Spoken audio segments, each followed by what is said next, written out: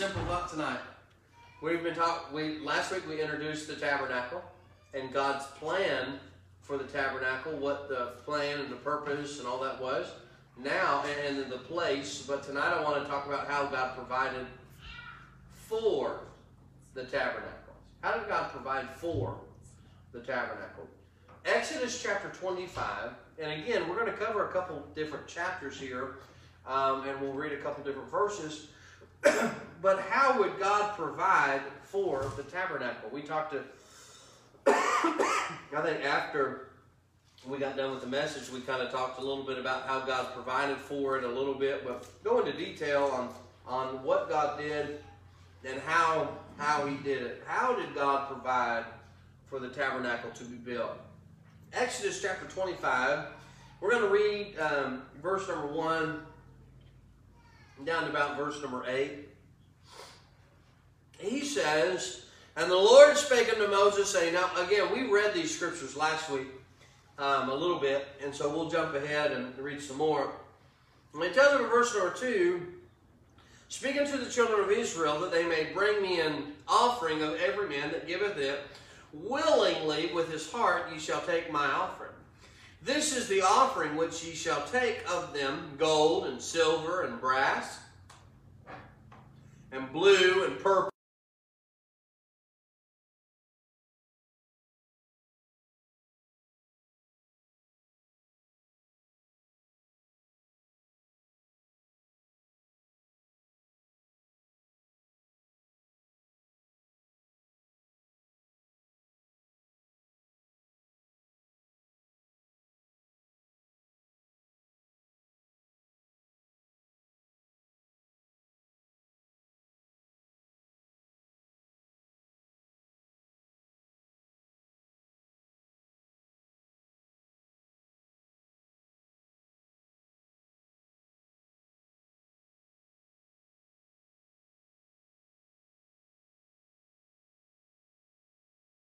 anytime that you've ever been in church, you've maybe had a building program, you've had a chance to raise money for carpet or something to that nature, you've raised money to do something, and it went to help finance that thing. Moses comes before the children of Israel and said, we need to finance this, the building of the tabernacle, but I need help, and the offerings that I need. And he gives them a list of offerings. He tells them, and it's gold, and brass, and silver. He says blue, and purple, and scarlet, and fine linen, and goat's hair. And he lists all these things that he needs. And he's asking the children of Israel to give that.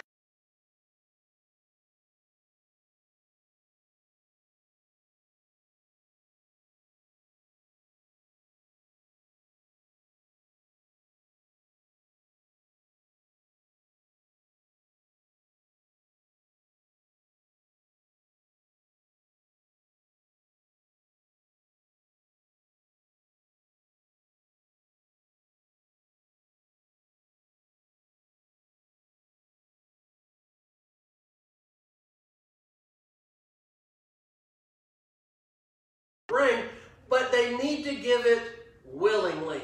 The Bible says in the New Testament, God loveth a cheerful giver. I think that's kind of like not exactly the same, but kind of along the same lines. Someone who gives willingly, someone who gives cheerfully, and these people gave willingly. Exodus 35 and verse number 21. Now that's jumping ahead 10 chapters. But the Bible says that they came, everyone whose heart stirred him up, and everyone whom his spirit made willing, and they brought the Lord's offering to the work of the tabernacle of the congregation, and for all his service, and for the holy garments. What was this offering for? What was he trying to finance? He was trying to get the children of Israel to build the tabernacle. And so in Exodus 35, the Bible says that their spirit, their hearts who were stirred by what Moses said,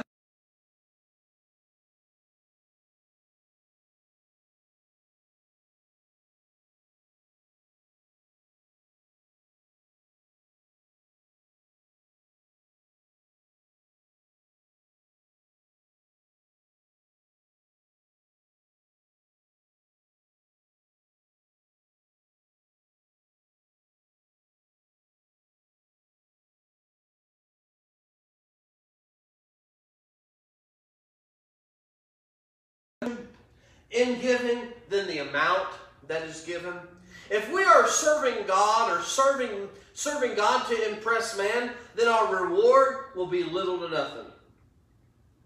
But when we serve God or we give to God because it pleases Him and our motivation is to do it with a willing heart and the right heart, our reward will be more.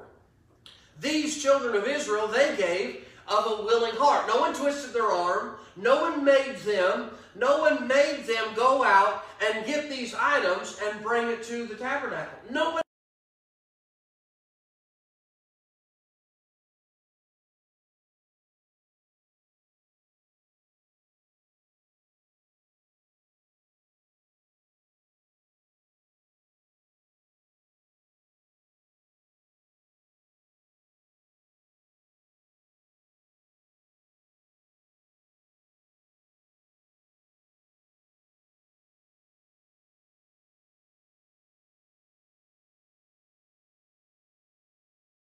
Someone, oh, you better give. I've seen things like that when it comes to offerings. All right, let's see who can give the most in here. All right, here we go. Ready? That's not how it ought to be done. It ought to be a willing offering. A willing offering. They gave of their ability to be able to give. They gave from their abundance. You say, why do you say that? In Exodus chapter 36, if you want to turn over there, Exodus chapter number 36, he tells that the children of Israel, in verse number 5, and they spake unto Moses, saying, the people bring much more than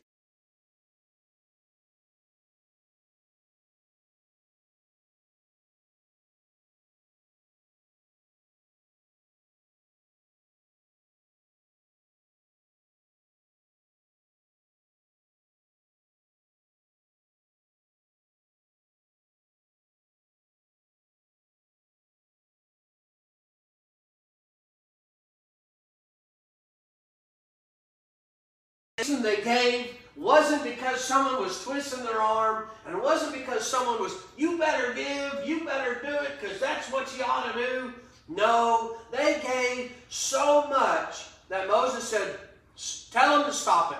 We don't need any more. Have you ever had the preacher say, look, we're done. We don't need any more. We don't need any more offerings. Stop taking them up. Stop it. These people were so willing of God, and their hearts were so close to God, that they gave so much in abundance that they said, no, no more offerings. We've got too much. We've got too much. We don't need any more. Can you imagine that? Moses coming before the children of Israel. Look, you guys have brought way too much stuff. Stop bringing it. Churches aren't like that today.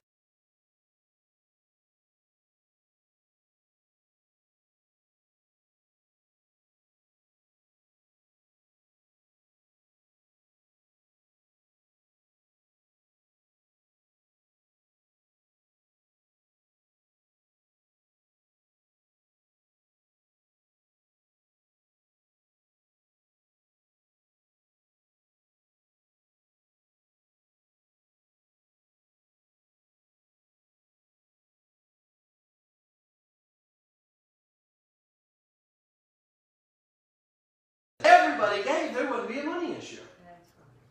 There would never be a financial issue across the board in church if everybody gave like they were supposed to.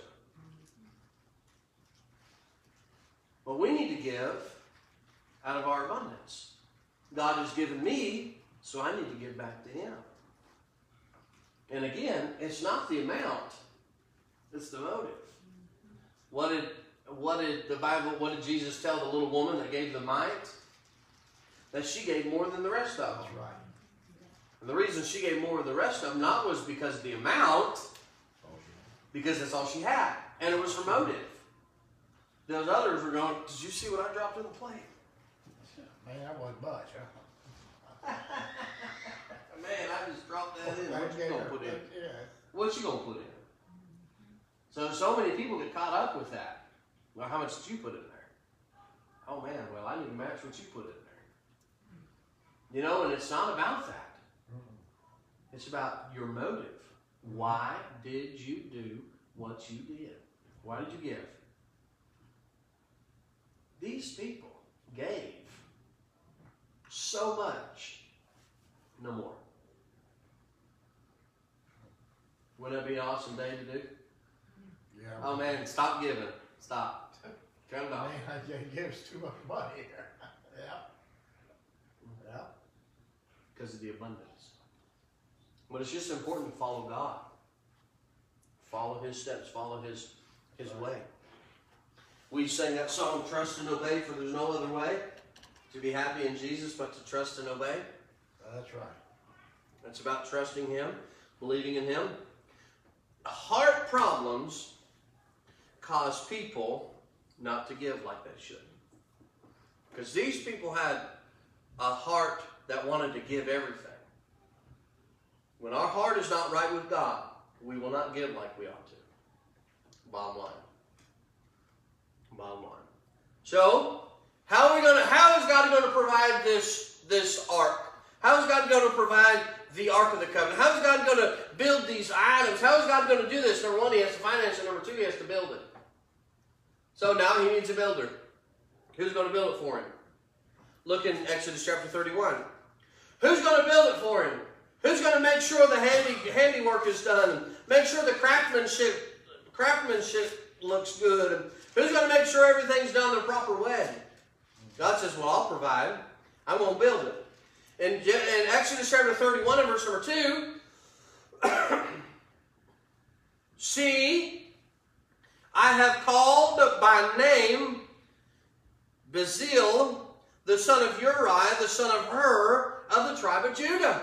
He said, I've called him to build. Now watch these next verses. I have filled him with the Spirit of God in wisdom, and in understanding, and in knowledge, and in all manner of workmanship, to devise cunning works, to work in gold, and in silver, and in brass, and in cutting of stones, to set them, and in carving of the timber, to work in all manner of workmanship. And I, behold, I have given with him Ahilio, the son of the tribe of Dan, and in the hearts of all that are wise-hearted I have put wisdom, that they may make all that I have commanded thee. He said, look, we're going to finance it with the church, with God's people. That's how we're going to do it. How does this church operate? By God's people. How are we to reach more souls? By God's people financing it. How are we going to do it? How is he going to build it? How is he going to get this tabernacle together? He has to have someone build it. So it requires someone given financially, but it also requires somebody doing what? Working. He had to call on, I know that I'm probably not saying it right, Bezalel. He calls on the son of Uriah, the son of Hur, to be the leader, to do this craftsmanship, to do this workmanship. Look in verse number 3. He said, I filled him with the Spirit of God. He said, I've given him wisdom. I've given him understanding. I've given him knowledge in all manner of workmanship. So he said, this guy is the craftsman that will build everything I need him to build. Do you realize that God has put people in our church to do specific things that I can't do or that you can't do? But we can't hide the talents in which God has given us, because God has put you here for a reason, right? He's put you here to be able to work. You know, I can't do everything, and neither can you. But if we work arm in arm together, guess what we can accomplish? We can accomplish everything the Lord wants us to. And this is what he's telling. Moses couldn't get out there and build that tabernacle and do everything he needed to do. He needed somebody to do some work. You know what this church needs? Somebody to do some work. You say, what do you mean? There's work to be done. It may not be physical labor, maybe spiritual labor, maybe different things that God has called you to do, but there's work. Is there a work to be done? Are there souls to be saved? Are there people to be baptized? Are there families that need to join our church? Yes, there are. So guess what we need to do? We've got to work. And we got to work together so that we can accomplish the goal. And what's the goal? what God wants us to do. Right. What's God want us to do?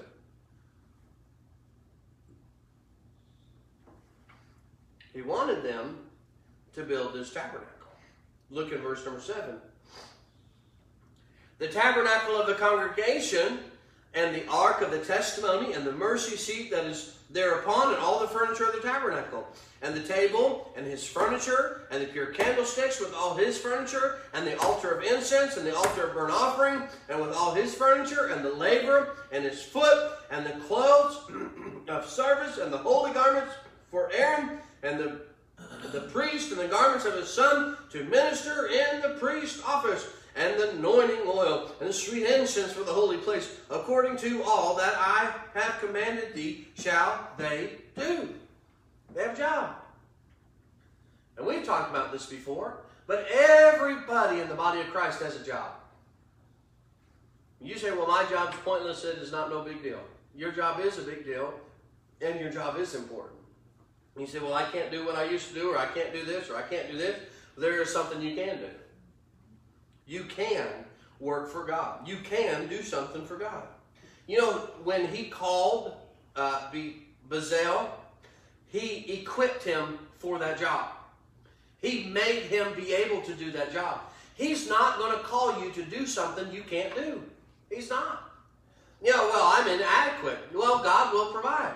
Well, Moses was inadequate when he called him in the desert, but God equipped him to do the job, to get the children of Israel and march them out of Egypt. But he equips you for the job.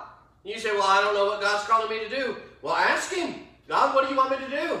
Maybe you don't want to ask God what he wants you to do because you don't want to do it.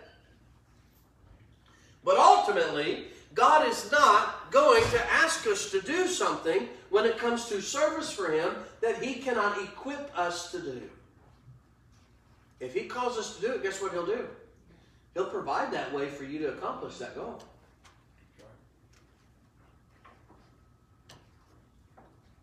Look in, just turn a couple chapters over, Exodus 35 and verse number 30. And Moses said unto the children of Israel, see ye, the Lord called by name Beelzebub, the son of Uriah, the son of Hur, of the tribe of Judah. Who called Beelzebub? Who called him? God did. God did. Has God ever called you by name and told you to do something? No, I don't think so. Yeah, I don't think I want to do that. Well, somebody has to do it. Somebody has to volunteer. Amen. Somebody has to work. Because if you don't, then who will? Well, somebody else will do it. Isn't that how we act? Isn't that how we do sometimes? Not all the time. You know, I understand I'm talking to the core members here, but you know, sometimes that's how we are. Right? Well, somebody else will get that. But if God's called us to do it, guess what we need to do? Do it. Do it. Do it. And I believe God has given some people callings. But I believe sometimes God gives people callings and they won't do them. They won't do the calling in which God has asked them to do. Can you imagine? Can you imagine? Just for a moment, you have been handed the blueprints to the tabernacle and God says, all right, build it. Do you know what kind of job that is? Do you know how meticulous that job was? Do you know how big of a responsibility that job was? Mm-hmm. Yeah. But because of the responsibility and because of the uniqueness of that job and because of all the things that he had to figure out, God equipped him for that job by giving him wisdom and understanding and knowledge in all manners of workmanship. So do you know what God did? He said, okay, well, you don't know how to do woodwork? Well, I'm going to show you how.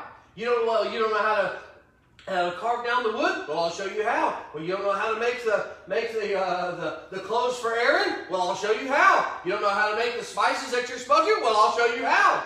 And God showed him how to do it, and he equipped him for the job because he was willing to do the job. But ultimately, when it comes to finance, when it comes to building it, what did it take? A willing what? A willing vessel. A willing heart. Someone who is willing to do just simply what God's asked them to do. Well, it's not very much. Well, it's not this. I don't have a lot of talent. It doesn't matter about your talent. It doesn't matter about that. God will take what you have and use what you have, regardless of how much it is. And regardless of what you think how much it is. We downplay what we can do sometimes. Now, I do understand that sometimes we probably overplay what we can do. Did you see what I just accomplished? I can do that 10 times better, you know. Especially when we talk about what we've done in the past. You know, man, did you see that? Now, I've always heard high school football players that were really good, their stories get bigger and better, and they were better than what they used to be. You know, I mean, yeah, did you see that fish I caught last year, man? It was this big. And next year it grows a little bit, you know, and then the story grows and grows. That's not how it ought to be, right? When we come to God and we don't know if we're equipped for the job, I don't know that I can accomplish it. There's only one person who can give us the strength to accomplish the goal in which God wants us to accomplish, and it's God. See, because he gave Bezalel that job and he gave the children of Israel the job to finance, what happened? They overflowed Moses with so much, he said, stop giving. Watch what takes place with Bezalel. I don't even know how to say it. I'm sorry. And I listened to it. You know, you have the video or the audio on the audio on the Bible, and I listened to it a couple times, and I still can't get it right. But anyways, Exodus chapter 39 and verse number 43. 39 and verse number 43. Now, without reading the whole chapter and giving it all to you, let's read verse number 43. And Moses did look upon all the work, and beheld they had done it as the Lord had commanded. Even so had they done it, and Moses blessed them. What did they do? They accomplished what God asked them to do. They accomplished what God asked them to do. You read chapter 39, and it goes over every detail of everything of the holy garment for Aaron. This text tells us that those men that were called to build it, they did it exactly like God wanted them to. Amen. Is that said of us? Is that said of you and me? That we did exactly as God commanded us to. They did exactly how I commanded them to, except they took a detour. Well, I think it'd probably be better this way. But they didn't. They did exactly what God asked them to do. They find God. How did God provide for the children of Israel to build the tabernacle? He financed it. That's right. And then he built it. Amen. But it took God's people doing what they need to do. That's right. Stepping up and saying, I'll do what God wants me to do. I'll do it. Amen. Amen. Let's pray. Lord, I thank you for tonight. Thank you for everyone that's here. I pray that you blessed our time together. I pray that you will bless the rest of our week. Pray for Brother John and the service, for his wife. I pray for your hand about that. I pray for every family that's here, every family that was here this morning. I pray that you bless them. Pray that you'd encourage them. We love you, Lord, and in Jesus' name we pray. Amen. Let's take a few moments here and pray. You want to come to the altar and pray? You want to stay in your seat and pray? You just take as much time as you need. The